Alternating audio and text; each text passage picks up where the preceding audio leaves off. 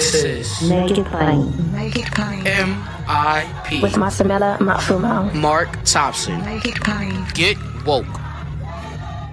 BetMGM has an unreal deal for sports fans in Virginia. Turn $5 into $150 instantly when you place your first wager at BetMGM. Simply download the BetMGM app and sign up using code Champion150. Then, place a $5 wager on any sport. You'll receive $150 in bonus bets, regardless of your wager's outcome. And if you think the fun stops there, the king of sportsbooks has plenty of surprises in store. Check out daily promotions, same-game parlays, live bets, and so much more. Download the app in Virginia today and get $150 in bonus bets instantly from your first wager. Only at BetMGM. BetMGM and GameSense remind you to play responsibly. See BetMGM.com for terms. 21 plus only. Virginia only. New customer offer. Subject to eligibility requirements. Rewards are non-withdrawable bonus bets that expire in 7 days. Please gamble responsibly. Gambling problem? Call 1-800-GAMBLER. Promotional offer not available in Washington, D.C. Ladies and gentlemen, we welcome back once again our dear friend, the founder of the largest online progressive online community, the host of The Brief, the founder of Civics, the polling firm with a Q. Marcos Militzis joins us now. Marcos, how are you today, man? I'm doing great. It's raining again in California, and if you're not in California, it's just remarkable seeing this much water. We're not used to it, and I believe we're now at a 60-year record. We haven't been this wet in 60 years. So it's a thing. Is it welcome? So for water, yes, our reservoirs are filling. Now, to really get out of a drought, you need multiple years of this. So 1 year of rain isn't going to do the trick. But short-term drought has been alleviated. Now the challenge is it's so wet that we may be seeing things like landslides and mudslides and that sort of thing in the spring once you start melting, a lot of that ice cap. I mean, there's like 20 feet of snow right now in the Sierras. It's something like ridiculous. And once that melts, it's going to overflow rivers. So it's hopefully we have a cool spring and it sort of, it slowly melts. But given how the climate, has been lately, who knows? If it gets too warm too quickly, we may be some serious flooding. Is this attributable to climate change? I mean, yeah. I mean, we just went through 6 years of almost no rain, and suddenly we have a 60-year high of amount of rain, and you just have non-standard weather patterns, and that's sort of it's definitely attributable to climate change. Now, if we had this every year, I think it'd be doable. Maybe get some flooding and whatnot, but for sure, it would alleviate things like the massive forest fires that we get in the summer, and it'd be nice to push some of this rain out east to the Colorado River Basin and have Lake Mead fill back up, and some of those are the reservoirs which are at critically low levels. I think they're above normal. I don't think their rain levels are as dramatically high as ours, but it's a short term. I think ultimately it's short term relief. I don't feel as guilty taking a slightly longer shower right now, and that's rare for me. I'm very rare taking a shower, rare taking a long shower. Longer, not long.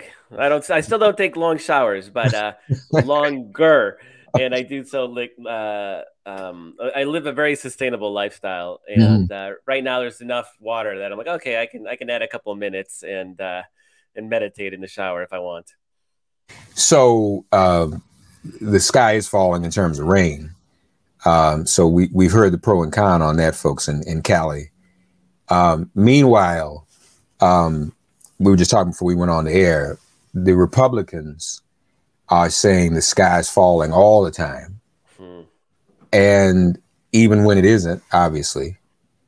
First of all, let's just look at what they've done in the legislature and the House. Nothing has moved. Nothing is of significance has happened. And we predicted that. It was just going to be dysfunctional. I don't think they're even pretending that that's going to happen. But I wonder how they motivate the base with all of the conspiratorialism. Yeah, first of all, kudos on that transition. That was a very smooth. The sky is falling transition. So we talked about this on my podcast, Daily Coast Debrief, this week. And I unfortunately I don't have any exact quotes handy, but we saw when Trump ran for president in 2016. He came out with a book saying "Make America Great," the fight to restore or to fix a crippled America, right? And that was sort of his rhetoric. Everything's going to crap. You have cartels crossing the border, with the caps the sizes of watermelons or cantaloupes or whatever that was. And it was just painting this picture of mass chaos. And the consensus at the time was like, oh, he can't win on rhetoric like that because the party that wins, the candidates that wins are the ones that project optimism. And they always harken back to Ronald Reagan, right? Morning in America, shining beacon, shining city on a hill. And candidates that spoke to America's idealism and potential. And so, Trump was dismissed. And of course, we know the rest was history. He won. And now you have a Republican Party that's all they talk about. When we had Sarah Huckabee Sanders did the State of the Union address rebuttal, right? And her speech was just about what a disaster America was. And Washington, D.C. is lighting your money on fire. And you have Ron DeSantis saying that Florida's where woke goes to die. And you have Nikki Haley, who's about as establishment as you can get, in her announcement speech, also talked about how if she didn't win, everybody was basically going to die. I mean, that's sort of the rhetoric. And then Trump has just gone even far beyond, because they all seem to be trying to one up themselves rhetorically on just how horrible things are. And the reality is it's not, right. You have a 60-year record of unemployment levels. We haven't seen this kind of unemployment levels this low in 60 years, I believe, is the latest numbers. Yes, we have inflation, but purchasing power, buying power is up. Wages are up. And we are not at war for the first time in decades. And just by all objective markers, things are better. They're not, Mark, of course, we're not going to say things are perfect. But the things that we think need to be improved are not the things that Republicans think that need to be improved, right? We're talking about things like income inequality and disparities in policing and imprisonment and things like that. And that's not what they're talking about. In their world, there really isn't anything concrete they can point to talk about just how horrible things are. So they create these boogeymen, right? And right now it's woke. Everything's woke.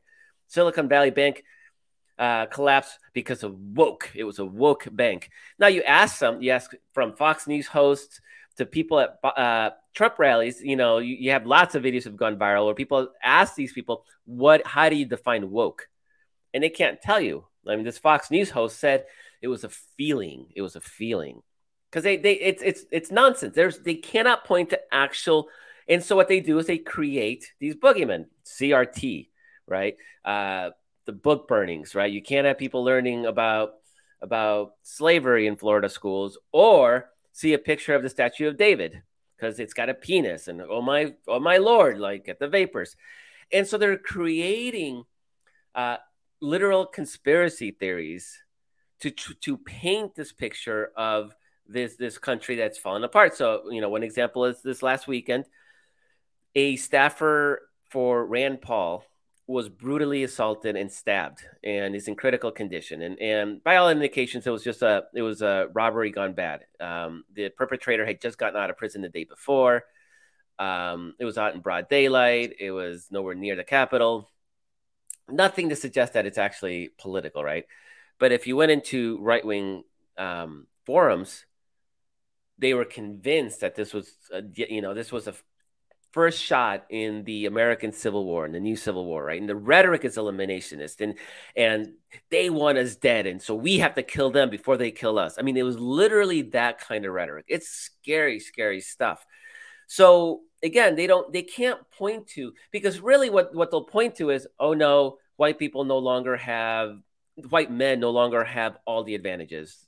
Other groups, women and people of color, are clawing back some level of equality. Not there yet, but it's not the world that they used to live in. And they can't really just say that, and they can't just speak it. So they come up with crude code words like CRT, and they have one for investment firms that invest in green technologies, and they think that's like the devil. And so it's a really dark, dreary, and false view of America. And so what this does electorally, is it riles up their base. They're and I could see how it can resonate with people in meth America, right? People who were like, all the jobs got shipped overseas. There's no government. Most of them live in states like Tennessee that have no functioning government anymore because they kept electing Republicans to eliminate government. And meth addiction and opioids and that sort of thing. But that's not the problem with the Republicans. They already nailed that base. The problem with Republicans is white, college-educated suburbanites. They've already lost women on abortion. I don't think it's a 100% done deal, but we got a couple of election cycles where college-educated suburban white women have voted Democratic. Now we're starting to see inklings that college-educated white suburban men are starting to get antsy. And their reality isn't this reality that Tucker Carlson and Fox News and Donald Trump are talking about, that America is collapsing and cities are burning and they're, and liberals are out to kill conservatives. And so those conspiracy theories really are it's a dissonant note for a key part of what remains to be the Republican base in suburban areas. I think it screws them. And they cannot, again, they've lost on that message 3 elections in a row, 18, 20, and 22. And they still not only can't quit it, but they're doubling down to the point that every single Republican candidate running for president is sounding that same note because they don't have confidence that there's a part of the Republican Party left that will respond to reality or optimism. Yeah, and you have to wonder. Well, first of all, I had a conversation with some folk a few days ago, and they were asking about the party and whether or not it's still relevant and all of that. Can we still say that these extremists in the Republican Party, or maybe Republicans in general, I guess the last cycle, the number was they occupy about a fourth of the electorate. Is that still sort of an accurate number? Of the MAGA base? Yeah, I would say it's about. No, I mean of the entire general electorate, that 1/4 of the public of voters still identify as staunch Republicans. Yeah. So a fourth is not a majority. Again, it's a question of getting some of the other people, the independents and other people to come over. And as you described, if they're losing suburban college-educated white women, and now Democrats are making inroads to suburban college-educated white men, they're in trouble. What are they thinking, that people's moods and minds are going to shift, that suburban college-educated white women are going to forget about Roe, that people are really going to buy into this woke thing, which really isn't a thing? Is that what it just keeps saying it enough over and over and over again that eventually they'll be able to pick off a few people who will come in that direction? Is that?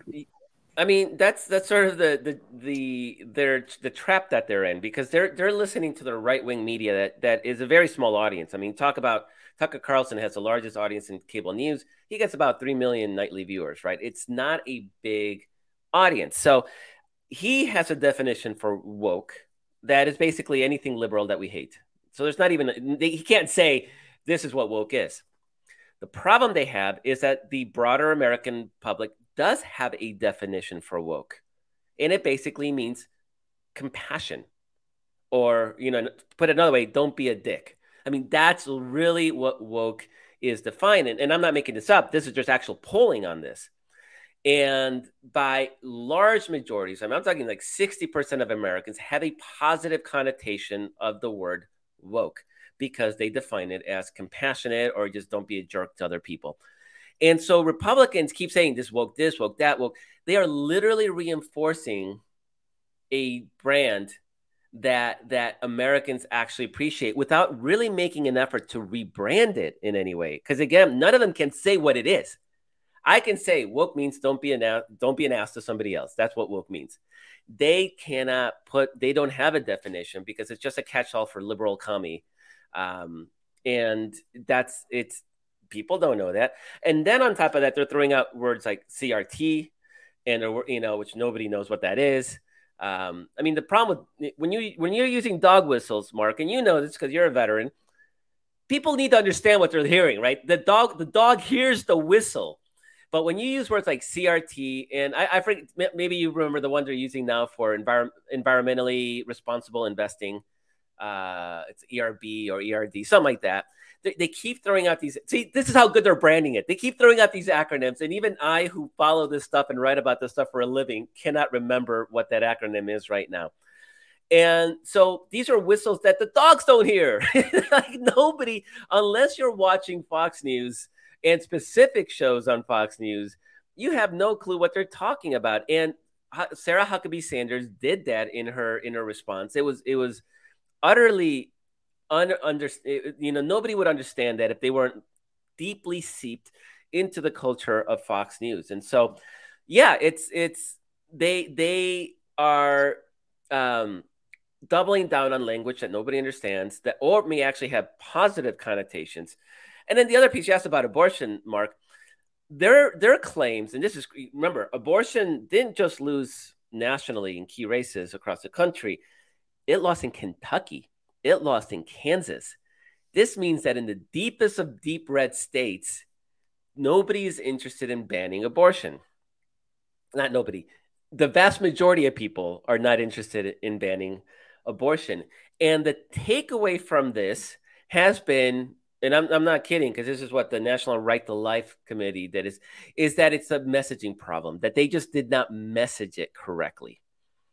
And I suspect, Mark, that women know what the end of Roe v. Wade. Nobody's confused about what ending Roe v. Wade was all about. But everybody knows exactly what it meant. And so instead of rethinking things, they're actually doubling down on it. You know, the House has been trying to pass, their own federal ban on abortion. And what's going to be really interesting is that Donald Trump actually just came out and said a couple of weeks ago, he said that the abortion movement made a mistake by being, I forgot the word, extremist on abortion. I think he may have even used that word. And so the Christian coalition types, they're furious at Trump. He's furious at them because he thinks that since he delivered the Supreme Court to them, that therefore they should back him uncritically. That's just what Trump does, right? And so even within their own ranks, I think there's going to be a great deal of dissension and fight on abortion. So it's actually an issue that hurts them with the general electorate and may actually wreak some havoc at their own primary within their own caucus. And you made the numbers even worse, too, when you talked about it's really the Tucker Carlson and the Fox audience, which is less than a fourth of the population. So that's really what we're talking about. That's that they're trying to do this through a network that doesn't even reach a fourth of the population. Trump seems like he's betting on martyrdom if he's charged and has to turn himself in. Is that a viable bet for him? Oh no, I mean absolutely. It's in fact he has gone up in the polls in the last few weeks against DeSantis. And DeSantis has had a national rollout that's been comically bad. He's just not a good candidate. He'll never be a good candidate. Florida is not the rest of the country, in other words. But his, Donald Trump's rise in the polls seems to coincide with all the chatter of all the different investigations closing in on indictments. There's the Fulton County one in Georgia. There's the one in New York City that looks to be on pause for at least another month because the grand jury is not meeting for the next month. You have the federal investigation, the special counsel that's got two different cases that they're zeroing in on. There's the New York State one on this Trump company, Trump finances. So there's a lot of stuff coming in, and the more chatter there is about that, the better Trump does. So there's definitely a case of rally around the flag, and which seems to have counterbalanced the Donald Trump just cost us a third election in a row. Maybe we should try something different. Energy that we were starting to see back in January. So I actually think it's definitely working to his favor for his own crew. I'm not saying it works to his favor nationally. In fact, I think quite the opposite. But at least for his primary, because his the core conservative message these days really seems to be owning the liberals. What makes the liberals mad? And Donald Trump can say they're going after me because the liberals hate me. And that is a pretty, admittedly, very powerful message that even Ron DeSantis can't pull off right now, because we're all laughing at him. We're not,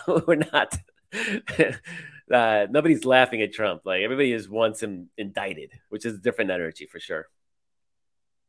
So, but that's no reason not to pursue the criminal case. No, not at all. We had heard Merrick Garland didn't want to pursue it for this very reason. But if the guy's a criminal and he needs to be prosecuted. What do you do? It would have been better if they had done it right away. But again, obviously, there were those, including Alvin Bragg here in New York, that didn't want to do it. Mm-hmm. The closer it gets to the election, the more he's able to translate that into what you described. So it should have already happened. Yeah, it would have been nice. On the other hand, a lot of these investigations have been going on for a while. And if you're going to indict a president, you better be sure that every single word in those indictments is absolutely perfect. Like, they cannot give any opening for a defense. So you either have an ironclad case or you just don't indict, because losing that case is going to be far more politically damaging than filing an indictment and winning. True. That is a good point. The Brief is the weekly podcast. Folks, if you're not already a member of the community, become one, dailycoast.com, and check out some of the latest polls at civicswithaq.com. That's Thursday Coast, folks. Thanks again, buddy. Thanks so much. Have a great weekend. Thanks for getting woke and listening to Make It Plain. As always, perform an act of kindness on behalf of an elder or young person. Write a letter to a sister or brother who just so happens to find her or himself incarcerated. Offer libations to the ancestors upon whose sturdy shoulders we all now stand. And above all, give thanks to the God of your understanding by whatever name you call her and him. All God asks of us is that we give each other love. Thanks for giving MIP love. And please remember to subscribe and give us a 5-star rating. If all hearts and minds are clear, it has been made plain.